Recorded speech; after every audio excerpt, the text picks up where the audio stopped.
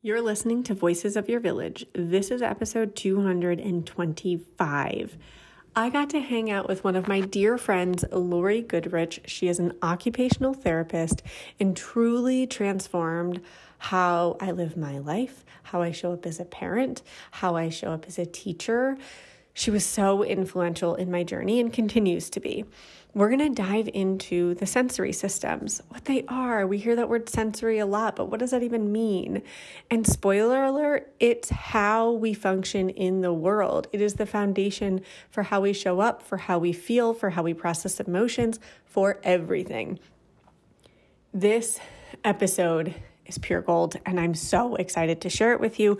Before we dive in, I wanted to let you know that we have our Seed Teacher Summit, our first ever virtual summit. It is free, April 10th to April 12th. We have 18 workshops for professional development, for early childhood educators. Head on over to seedandsow.org/summit to sign up right now for free. Don't miss out on these incredible workshops from brilliant minds in early ed. 18 different workshops coming at you. www.seedandsow.org/summit. All right, folks, let's dive in.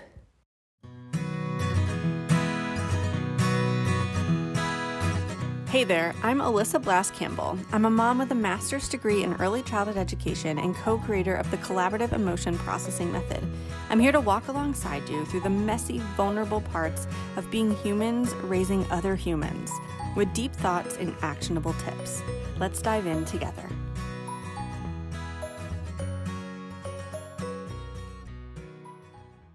I'm so excited for today's episode. In my journey, there have been so many people I've learned from. Parents, other teachers, pediatricians, directors, SLPs, this list goes on. But the woman I get to chat with today opened my eyes to a whole new way of looking at the tiny humans. Lori is an occupational therapist and is one of the first people I turn to when I need to talk through developmental and sensory questions. She's a wealth of knowledge when it comes to kiddos. Lori, thank you so much for hanging out with me today and letting me pick your brain. Why don't you start the listeners off with a little bit about yourself and what led you to where you are today? Thanks for the lovely intro, Alyssa. As Alyssa mentioned, I'm an OT. I've been doing the work that I've been doing for about 15 years. And what brought me to doing this kind of work is a really strong interest in science and also helping people. And I feel like OT kind of brings those things together. And as my career has evolved, I realized how much I like to figure out the why of things. And that really speaks to me of what OTs do, is figuring out, or looking at something and figuring out, why is that happening? And I think that's why Alyssa and I work so well together, because I think we have the same mindset. My background in training is in sensory integration and also in neurodevelopmental techniques and oral motor therapy. So those are sort of my specific training areas that I've done extra work in after school. Awesome. That's me. Can you explain to me just what an OT does? This mystery question. I feel like even teachers in the field were like, is this an OT question? Right. I get that a lot. And I feel like every OT has probably practiced their sort of elevator speech of OT, what's that? And then when you say you work with children, I've actually had people argue with me about what the word occupation means. Because most of us as adults think occupation is our jobs. It's the place we go to do our job, whether we're an accountant or a teacher or a lawyer. So I usually start with sort of letting them know what occupation actually means. And what an occupation is, in sort of layman's terms, is it's all the stuff you want to be able to do during the day to interact with other people in the community, to kind of get what you need to do out of life. For us, part of that is our jobs. But for a child, it's much different in terms of what are their occupations, what do they have to be able to do during the day. It could be, I'm a student. It could be, I'm a friend. It could be, I'm learning to explore my environment. It could be a lot of different things. As kid gets older, it becomes self-help skills and learning and being a student. But that word occupation seems to kind of get in the way for a lot of people. What OT's background is we go to school and learn quite a bit about a wide range of things, including development through the lifespan, including neuro and anatomy. and a lot of work about sort of activity analysis, which was like breaking down a task. So my background is I actually am trained to work with the entire lifespan, that all OTs are, and usually people end up specializing in different areas. So OTs are healthcare practitioners that are promoting engagement in these occupations and figuring out kind of how to do so using different treatment approaches. Does that make sense? Yeah, absolutely. You guys are amazing. You do, like, you're jack of all trades here. Yeah, I would agree. I turn to. You're right. And because of that, I think the question of, I get a lot of, is this an OT thing? And that could be I feel like emotional. I probably that at you a lot. Right. And it does come up a lot. And I think even within the healthcare world, there's confusion around what OTs do. And I think the confusion is because we can work in a lot of different populations and settings. So I work primarily in a pediatric setting, although I do work with some adolescents and adults. But if you had a parent or a sibling that had an injury and was in a rehab hospital, they have OTs there too. They just do something completely different because it's a different approach to what the challenge is and how to promote it. So that someone that had a hip replacement, for example, we're obviously not going to do the same things with them than we do with a child that's learning how to crawl. Yeah. So that it's just very different. Yeah, I think most people have heard the term, but I think because there's OTs that do different things, it can make it a little bit tricky. Yeah, for sure. And I guess, like, when I met you, I didn't realize how much everything I was doing really came back to what you were doing and how closely they were linked. So right now I work in an infant toddler classroom, and I kind of want you to chat about what that looks like in an infant toddler world. Like, what is your role? What are you looking for when you come in the classroom? Excellent question. Usually what happens is I'm either coming in just to kind of eyeball kids, or teachers sort of flag up sort of, I'm kind of wondering about this. And as I mentioned earlier, OTs are the why is this happening people? So I'm going to kind of play detective and see if I can figure out what are some components that might be creating that situation. Some of the things that I would specifically look at are looking at how they're processing sensory information, and maybe what they're how they're responding to different inputs and those things. So I'm going to talk about sensory just for a minute, because I feel like this terminology gets kind of tossed around and maybe it's not 100% clear to people. Yes, please. So sensory processing, I guarantee everyone's doing it right now. I know my own house, I have a air purifier going. There's a little bit of a hum. My body automatically says, not important, don't pay attention to it. So sensory processing helps us filter out extra information. It also helps us understand sort of the basis of who we are as a person in space. So right now, I'm actually kind of sitting on a nice squishy couch, and my body just adapts and forms to the position of the couch because it understands the properties of the touch system and where I have to put one hip in the other hip to kind of get myself comfortable. And that's understanding the qualities of the input, which is really important it can be important for sitting on a couch. It could also be really important for understanding my body to be able to go out there and explore and develop motor skills. So most people are more familiar with that filtering piece, which is important for things like attention and comfort with experiences like maybe diaper changing and clothing. And then that understanding qualities is important more for how do I go out there and explore the world? How do I develop motor skills? And those kind of things. Does that make sense? Yeah, that makes so much sense. Okay. I feel like when I call you into my classroom, I'm often like, hey, there's this thing going on, and I'm trying to figure out the why. Can you bring your brilliant brain in here and help me figure out the why as well? And a lot of times, I feel like one piece of development feeds into the other piece. So when I'm seeing like a language delay in a kid, sometimes I've learned from you and chatting with you that it could really come back to sensory processing, that if there's so much going on and they can't focus on me and the sign language that we're bringing in or the conversation we're having, that they can't pick up that language. Can you kind of speak to that in better terms than I just threw at you? Right. I mean, I look at sensory processing if you're thinking about a pyramid. It's like one of the cornerstones of pretty much everything you do during your life. And most of us just kind of just do it automatically and easily, which is how it's supposed to work.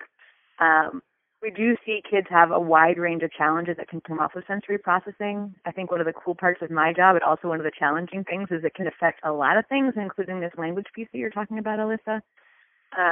When I think of the language piece, some of the core things that I think of are those kids that aren't filtering, like we were talking about earlier, and also are working just harder to understand their body, right? So I could be talking to you, walking around my house, cooking, doing all those things at the same time. And young children don't necessarily do that, but that idea of they're working so hard in one arena that they can't necessarily access that language piece or even maybe be interested in engagement in the world because they're so overstimulated or they're just working incredibly hard to figure out how their bodies are working.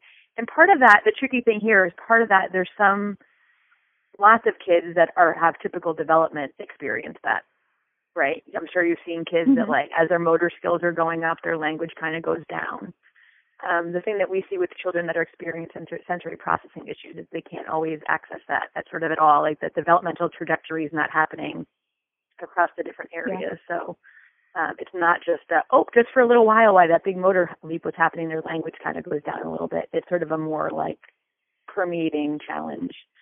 And then when kids get older, there's a speech therapist that I work with I feel like we're really refining this sort of concept. But for kids that have planning issues, so they don't really understand how to explore and approach tasks, as they get older, you'll see kids with planning issues sometimes talk like, I want to do that, or they can't identify an action or what the toy even is called, because they haven't built up that repertoire of what their experiences are. Does that make sense? So interesting. Yeah. So what do you do then, right? Like, if you see this kid who is having a hard time filtering, like, what does your work look like with them? So when we do, there's a couple of different ways to think about it. So I do, in my clinic that I work at, we do direct intervention, which means we're doing a sensory integration approach to intervention, which means you're using sort of targeted enhanced sensory input to help rewire the central nervous system to be less responsive. So there's a couple different sensory inputs that most of us can relate to because it works for most people. Deep touch pressure, which is like pressure to your skin. It's why like a massage feels so good. Proprioception, which is input to your muscles and joints. I am not a runner, but I know runners really like proprioception. I was actually getting my fix of this morning cleaning my house as I was getting ready to kind of shift gears. So we do get a lot of those things normally during our regular experiences. The children that we work with just don't get that from their everyday experiences to enough degree. So we're going to use it to kind of use enhanced sensory inputs to organize that nervous system, to calm it down, so they're not in that sort of constant, I'm overstimulated state. Does that make sense? Yeah, it does. So if you are working with them, say, on a weekly basis, does their body then learn how to do that on its own? It does. The work we do rewires the central nervous system, which is pretty cool. It's changing things that it's not. Yeah, it's pretty cool. And then the other thing that I'm sure you know from working with me is we don't want to be like, oh, there's all these challenges.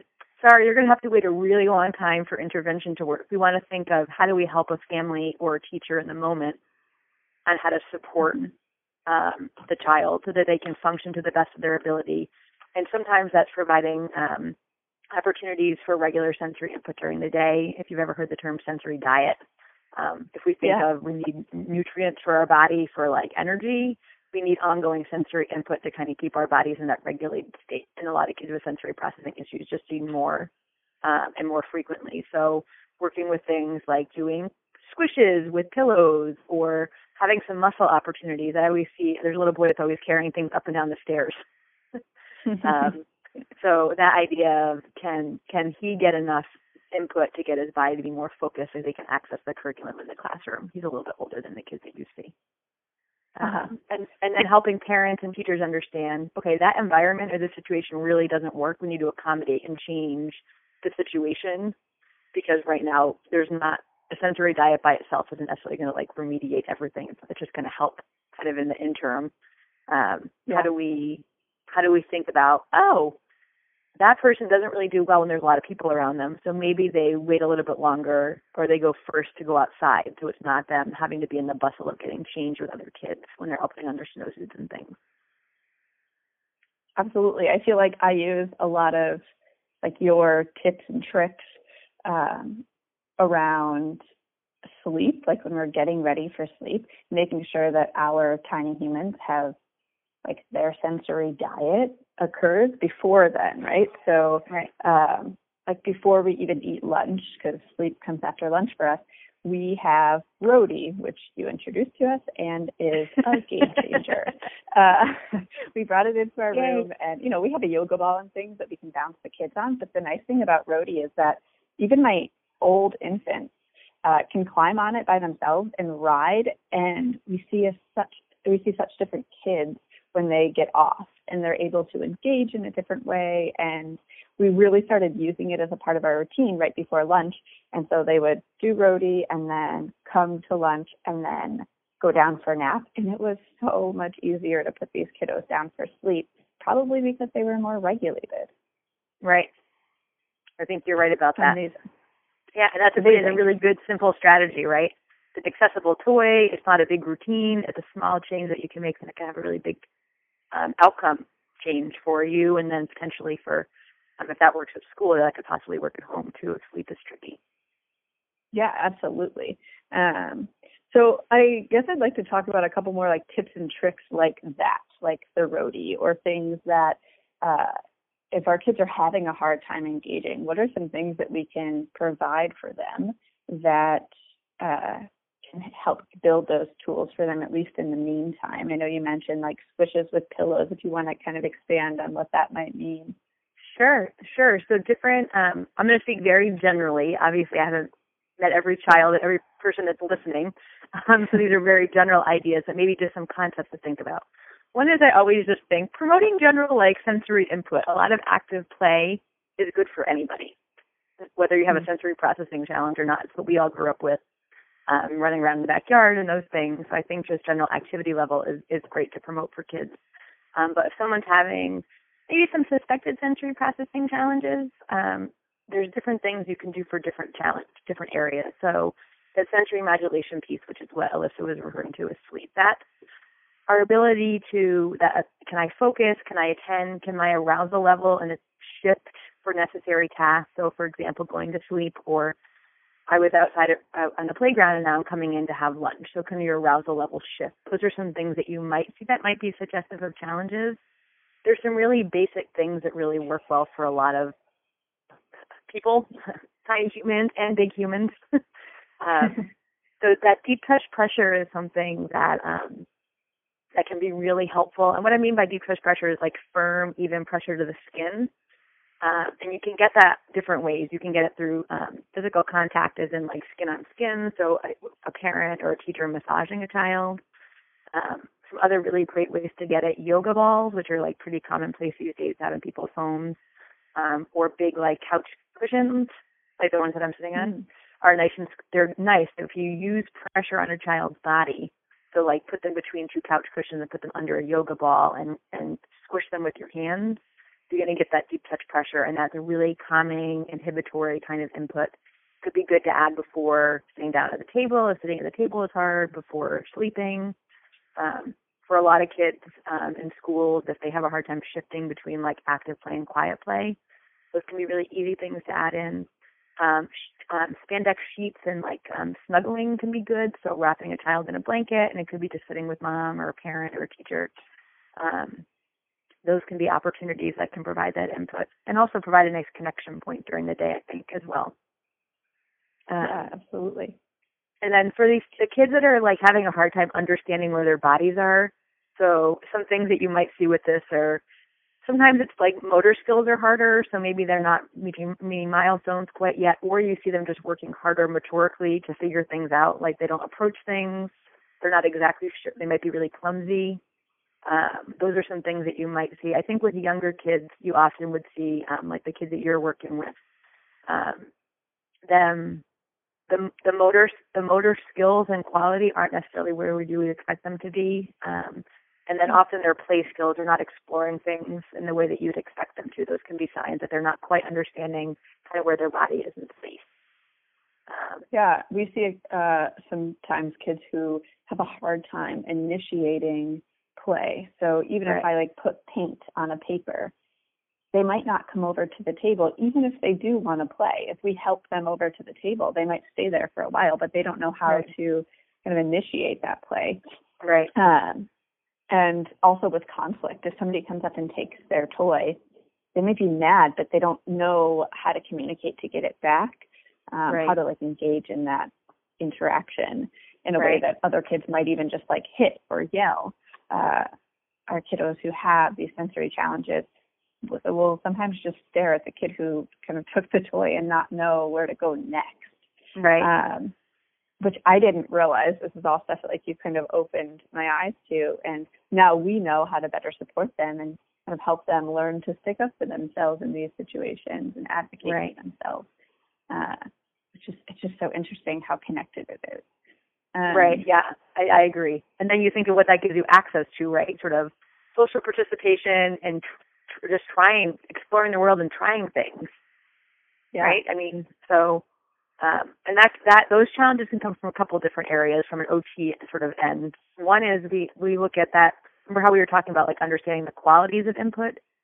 You have sort of three basic systems. Two of them most people have never heard of, so I'll try to be really simple here. So everyone knows about things like hearing and vision. Those are really important senses also. But we have these three basic systems that let us know where our body is in space. It makes us feel safe and able to go out there and be like, I can do this. I can climb up on that structure. I can go be in that group of friends. I can try different things. So you have your touch system, which is, I think that's pretty familiar, right? It's I always think of the classic example I give as an adult for this is if you put your hand in your pocket of your purse, you would understand a quarter versus a paper clip. So that touch awareness is really important for understanding the qualities of how you're interfacing with other objects and things in your environment, and it gives you a sense of self. I have a map of where my body is. I know where I end and the world begins. And then proprioception is just a terrible word. It's pretty much just ignore that word. That's receptors in your muscles and joints that say I am here. So I can do things like walk up the stairs without looking and touch my nose. I can close my eyes and touch my nose. I know where I am in relation to my other body parts. And I'm giving a quick intro because it's going to give a clue into what the activities might be for this. So don't mind my little nerdy sensory comment. No, I love it. And then the third one is your vestibular system, which some people are familiar with. It's pretty much your movement system.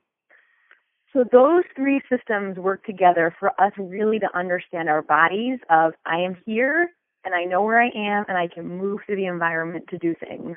And that could be crawling. That could be I can put on my own pants. It could be I can negotiate through that group of kids on the playground. It could be a lot of things. So when I think of the kids that don't understand where their bodies are in space, I'm thinking of activities and those three systems that are going to help promote them understanding where their bodies are so that they can access exploring and doing whatever capacity feels meaningful to them. So the activities we just talked about that were the deep touch pressure ones from the previous discussion would also apply here. Also doing things like the sensory bins that you see in classrooms, those are really great. I always think as much body parts as possible. If you're at home doing those things, doing water play and having things like paintbrushes that kids can brush on their bodies on their skin is a great way of promoting that tactile awareness. Proprioception is just active play, so it could be rough and tumble stuff. It can be more opportunities for things like climbing, those kind of activities. And then vestibular is movement, so the most common one is swings, but also when kids are little, you can pick them up and tip them in different directions. Rhodey is a good example of the muscle work, which is the proprioception and vestibular together. So there's different activities. I always think when I'm thinking of kids broadly, I'm thinking, are they getting those general inputs enough and then following their lead with what feels comfortable? So if a kid really doesn't like spinning, it's not me spinning them. It's, that's actually not comfortable. I'm going to follow their lead with what feels safe for them. I am loving ready-to-eat meals in this season of life. Things are just really busy over here with a toddler and a newborn, and I don't always want to be focusing on meal planning and ordering groceries. Factor's fresh, never frozen meals are chef crafted and dietitian approved and ready to go in just 2 minutes. There's zero prep and zero mess. Factor meals are ready to heat and eat. There's no prepping, cooking, or cleanup involved. And holy moly, do I need that right now. I also love that I can order as much or as little as I need by choosing my meals every week, and I can pause or reschedule my deliveries anytime. Factor's the perfect solution if you're looking for fast, restaurant quality meals with no cooking required, and there are more than 60 add-ons like pancakes and smoothies to help you stay fueled up and feeling good all day long. Head to factormeals.com/village50 and use code village50 to get 50% off. That's code village50 at factormeals.com/village50 to get 50% off. With spring on the horizon, but not quite here yet in Vermont, I've been looking for simple ways to give my body the energy boost it needs and keep up with healthy habits, especially on those tired mornings when I'm just feeling drained. And that's why I decided to give AG1 a try. Not only does AG1 deliver my daily dose of vitamins, minerals, pre and probiotics, and more, but it's a powerful, healthy habit that's also powerfully simple. It's just 1 scoop mixed in water once a day, every day, and it makes me feel more energized and ready to take on the day. It's a morning ritual that gives me peace of mind, and then I'm getting comprehensive nutrition that supports my immune system and keeps me going all day. As a parent of 2 amazing kids, longevity is on my mind more than ever before. I want to make sure I'm taking really good care of myself so that I can continue to show up for the moments that matter. Every day, AG1 helps me build long-term health with daily nutrients that support brain, gut, and immune health. All it takes is 1 scoop a day, and I'm setting myself up for the long run.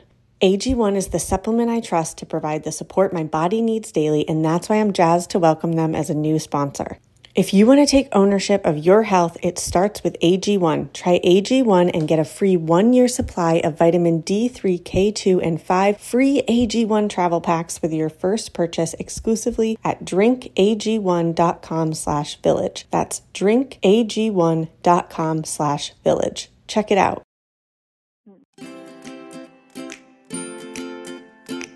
Have you ever been scrolling the internet and there's all these tools for calming your child and how to regulate and whatever, and you try them and your child just gets amped up, or that doesn't work, or you find yourself in these cycles where it's epic meltdown, try to come back from it, and you just feel like you're putting out fires all day long. If this is you, you aren't alone, and we collaborated with an occupational therapist to create our sensory profile quiz.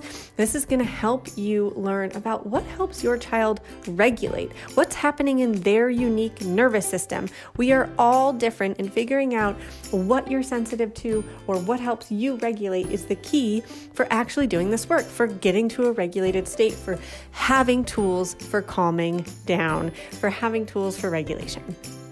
Head on over to www.seedquiz.com to take the quiz for free. You can take it as many times as you like for as many humans as you'd like, and we will deliver results right to your inbox to get you kickstarted on this journey.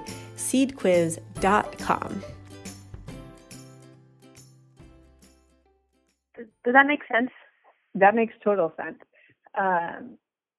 So does this also play a role? I'm thinking of their physical development, and I have some kids who their posture is just so different, and they tend to be kiddos for me who have sensory processing challenges. How does that play a role in this? It totally does. The sensory understanding qualities of sensory input.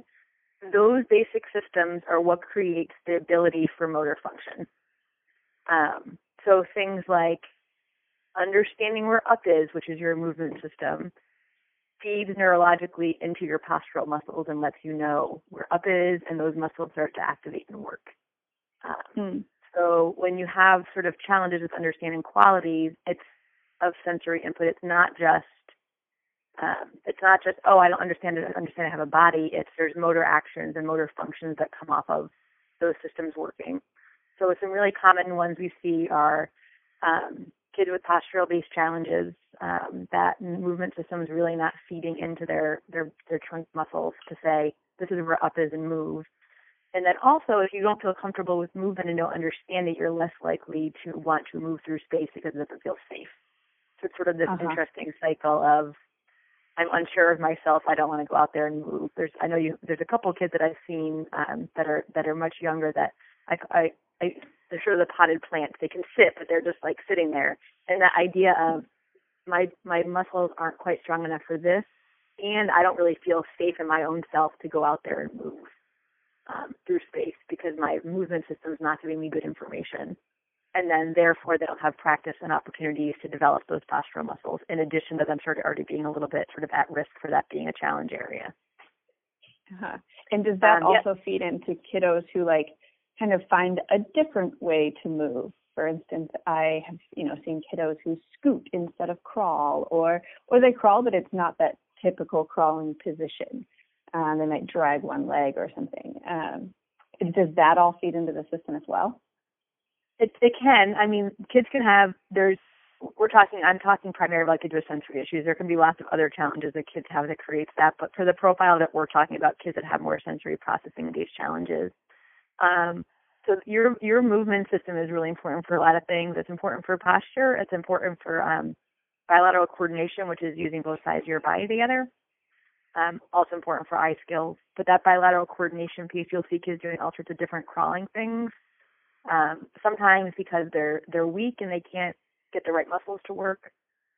Sometimes because they don't have that good coordination of both sides of their body. And also sometimes kids that don't want their head in different positions will stay in upright and do like the bum scooching. So it's a little different for each kid. When parents see things like that, I know my own nephew, who's now 5, he crawled with one leg, with one knee down and one foot. Always. And I remember my mother his grandmother was not sort of like, what is that? And it was like the only marker for him that was just a little bit different. I remember talking to one of my professors or an instructor I had at the time, and we both kind of agreed it was like a 1 point thing. It wasn't that big of a deal. So one thing, small thing, I do think good crawling is important, but it's important for us not to get stuck on like one little teeny thing. And so it can be a sign of something. It could be just, it could be, I don't want to say it could be nothing, but it could be nothing. But if we're thinking about, if they had a pattern. If it's like that one-off, it's different. But if it would then become combined with other things, we might look at it differently. Right. So we're always looking for that. Remember how we were talking about we look for the why? We're also looking for patterns of if a child is having an issue with one isolated thing. I mean, most of us, right? I mean, we always joke in my clinic that all of us, did we all end up in this field because we all have some sensory processing thing? Or when you talk to lots of other people, you realize everyone's got something. It's sort of how much does it matter? So for my nephew, he can ride a bike. His gait is fine. Everything else is fine. So to him, I look back and I'm like, that was a good experience for me to have, to be like, that one thing wasn't necessarily indicative of lifelong challenges or anything because it was one thing. I think the thing that I know from working with, I work with kids that, most of the kids that I see are between maybe 2 and 8, and then there's sort of a fading number of kids after that. But I have worked with a decent number of teenagers and adults, and they can, I think what we know from working with them, and a lot of this stuff doesn't necessarily always go away. So it's good for us to, as clinicians, as therapists, to say, okay, we know, I'm sure there's people that it became nothing. And also for some people, the challenges that are compounded over a long period of time. So working with adults that probably could have used intervention when they were kids. I don't know if that feels helpful at all to include here. Yeah, no, for sure. Is it, a lot of what we're doing in early childhood, we know that we form 90% of the brain by the time these kids are 5 and 80% by the time they're 3. And so when we look at intervening at all in development, that's what we're looking at, is that we know it's so much easier and faster to make these changes when we do them younger. than if we wait and kind of try to go back and reset these neural pathways. So it sounds like you're seeing a lot of the same stuff where maybe as a teenager it'll take longer and it'll be harder to kind of set new patterns than if we would have worked with that child when they're 1 or 2. Right. And we still see pretty good. The neuroplasticity research, which I'm not going to be able to quote sitting here because I don't have it in front of me, I think they're really noting that the change really is possible through the lifespan, which is fantastic news. I think the main reason for me that the early intervention is so important is when we work with clients that are older, they've now been coping with whatever this has been for a very long time. And what that means is a lot of other challenges that exist because of that. So my cousin, who's a couple years younger than I am, he's in his 30s, came to our clinic. And the reason he ended up there was I was talking about my job when I first started working. And he was like, I think I have that. And sure enough, he had some vestibular processing challenges and some planning challenges that were in the mix. And he's someone that ended up having, we see a lot of sort of more like anxiety, not to scare anybody, but depression. If you're coping with something for a long enough period, usually you're going to see other symptoms that stem from that sort of like drowning in the demands. No, I think that's very helpful. I think it's good to, I didn't understand kind of what it would look like long term for people and how it could affect them longer term. And I think that those are good things to look at. I mean, we don't want parents or teachers to overanalyze every situation, but to really just be aware of what early intervention, or, you know, just even if you don't go through the early intervention system, but intervening earlier with kiddos in general, how that can affect them for the positive, even when they're like going to kindergarten, right? Things that they might not have to, at that point, still be working through or coping with. Yeah, I think it's very beneficial. Yeah, I think when I think of, because I work in a clinic and not in a school, school intervention is a little bit different than us, is that their primary way of approaching things, which is also great, is how are the children functioning right now? Otherwise, they could be like, well, maybe there's going to be an issue. We'll just do therapy for everybody. But we in the clinic have which I totally get that. Like, I totally understand why schools are like that, because where would it end, right? But for us, we have the luxury of, when we work with families, we can really talk about and be open about like potential challenges that can exist. We're not 100% sure for each client. There's not like it's a definite. But when I think of younger kids, if they're having a hard time when they're younger with language or social engagement or emotional intelligence or motor skills, I will in my head rack through, what does this look like as they get older? Maybe they have some planning challenges when they're younger. Planning is the foundation for executive functioning, which we all know is a huge part of learning and being able to function in school. There's no way to know 100% is that going to happen, but I've worked with enough older clients that have that profile that I at least have it in the mix. And I'm honest with families about, it's hard to know exactly, but it can impact things like social emotional development significantly, and learning, and those kind of things. So it's just good to think of those things in the mix of like, why does it matter? But it doesn't mean it's the same for every single person. Yeah, thank you for that. Hey there, I'm Debbie Reber, the founder of Tilt Parenting and the author of the book Differently Wired. The mission of Tilt is to change the way neurodivergence, whether that's having a learning disability, having ADHD, being gifted, autistic, or some combination of all of the above, is perceived and experienced so differently wired kids and the parents like us raising them can truly thrive. On the Tilt Parenting podcast, I get to talk with authors, therapists, educators, and parenting experts who are committed to this mission. I ask the questions my listeners are most curious about when it comes to supporting our kids. And in turn, my guests share strategies for challenges, out-of-the-box ideas for navigating school, best practices for therapies, tips for advocating, and so many thoughtful insights on what it really takes to help our kids grow up feeling seen and respected so they can create awesome lives for themselves. I know that raising a differently wired kid can feel overwhelming and isolating, but I promise you, you are not alone, and it can feel so much better. If you're on this parenting journey, come listen to Tilt Parenting. Together, we can shift this paradigm and show up for our exceptional kids with hope, possibility, and joy. Hi there, I'm Andrea Owen, self-help author with 19 translations of my books, global keynote speaker, and life coach. My podcast, Make Some Noise, has been serving up self-help in a simple-to-digest way for the last decade. The topics brought in each episode are practical and easy to implement around topics such as working through fears that keep you stuck, different modalities of therapy, managing your negative self-talk, and more. We bring you guest experts, solo episodes, and I even coach listeners on the air around relatable struggles. I also do my best to weave my sense of humor into some heavy topics because, let's face it, life can be pretty hard, and it's so much better when we can have some fun while walking through our challenges.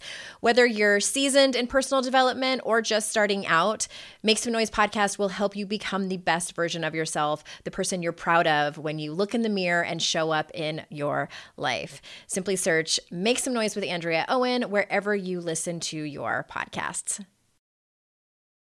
I know you've been doing work around eating and like oral motor. I have no idea what that looks like or how that relates to OT. Can you explain that to the listeners and Sure. me?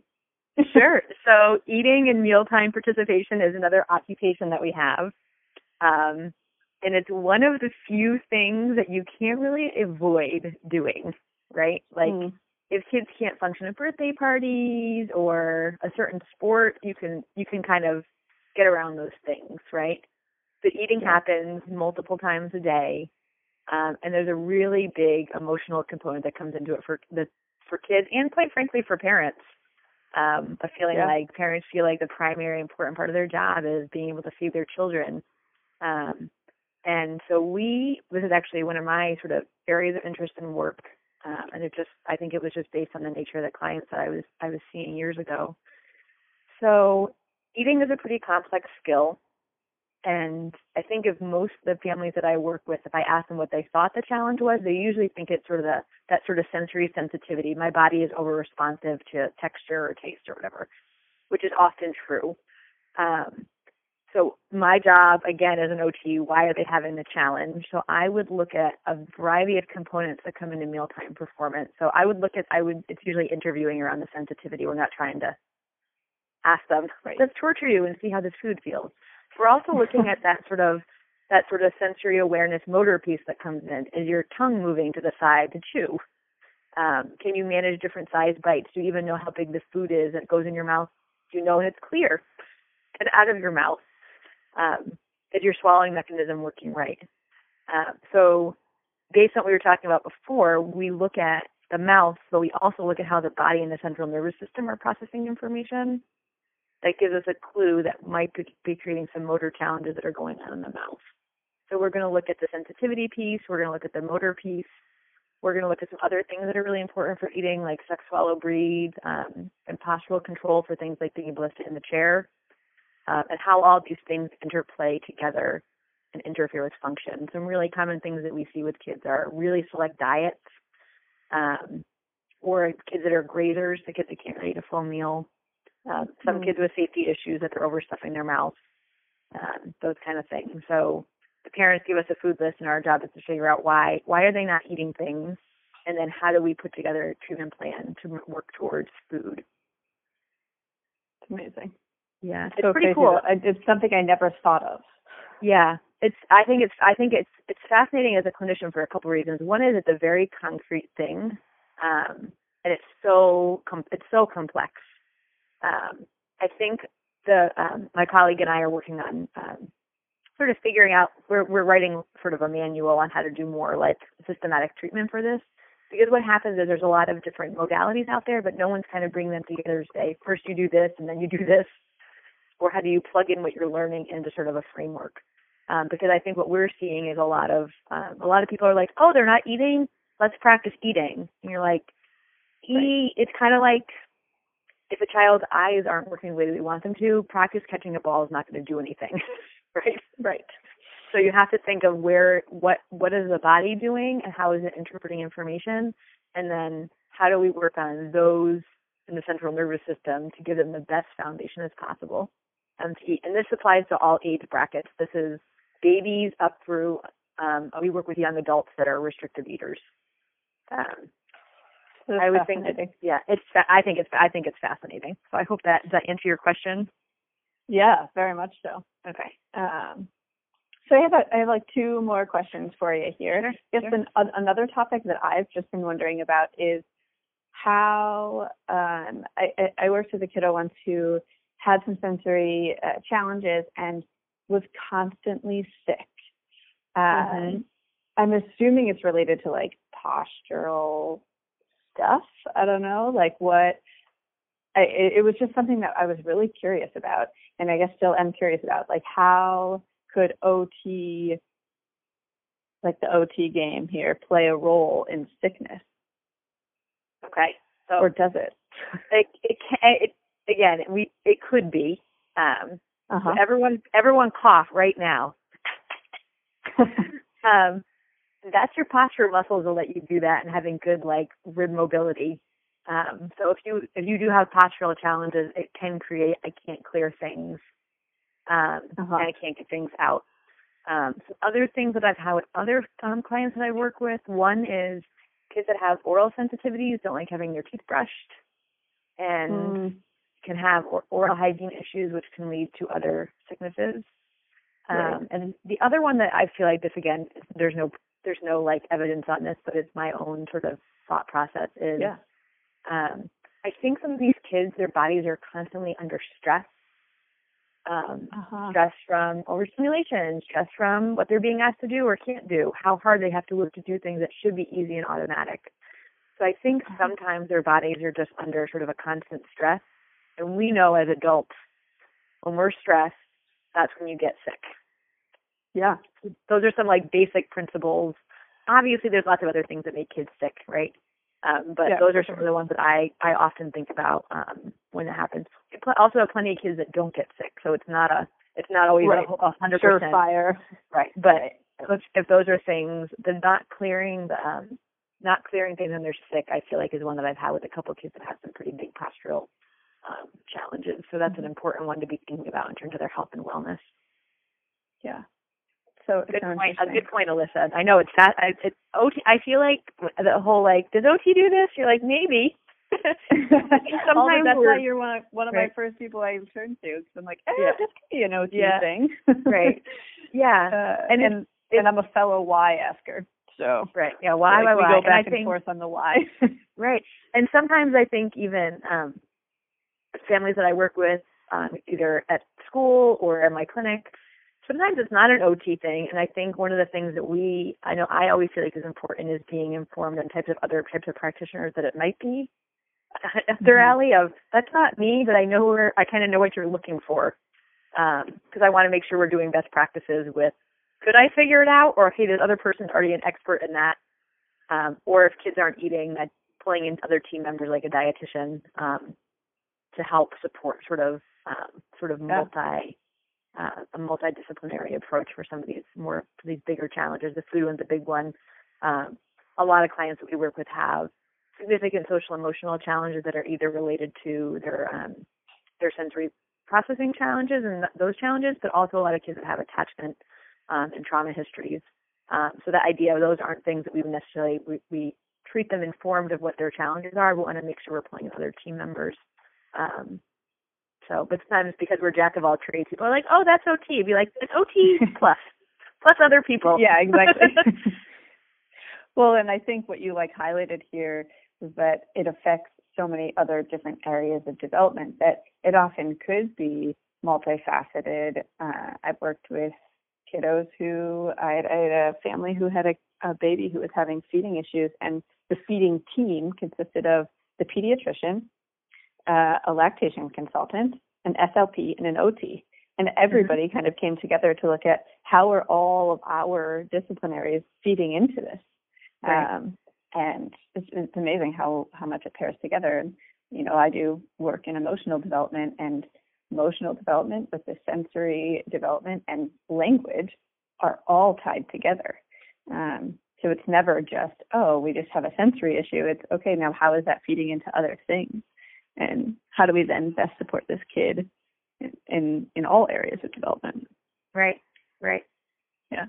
Awesome. Agreed. Well, I guess from here, we just threw a bunch of information at families. I don't want people leaving like, oh no, my kid needs all the things. What could parents do next? I guess, where do parents turn, even if they have questions or they want to check out more resources on OT-specific things? Or if they did notice, like, yeah, every single morning putting clothes on my kid is the biggest challenge ever, and it's coupled with X, Y, and Z, all of these other things that are happening, and they had any concerns, where would they look next to kind of look into this further?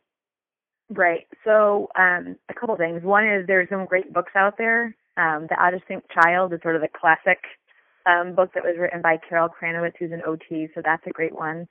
The other one that I really like is Sensory Smart Parenting, and that author is Lindsay Beal, and that one was co-written with a parent whose child that therapist treated, which I thought was parts of it are, which I thought was kind of neat. It's got some parent perspective in it, which was really nice. So those could be helpful if you just kind of want to learn more, or you're thinking, is this my kid? Those are good ways of collecting some information. The clinic I work at is located in Newton, Massachusetts. We're called OTA the Kumar Center. It's formerly OTA Watertown up until about 5 years ago. And we have a couple resources on our, like how do I know, is that on our website. We also do really detailed intakes with families if they're considering intervention. So what that is you go to our website and it says, I want to look to initiate services. You fill out some paperwork.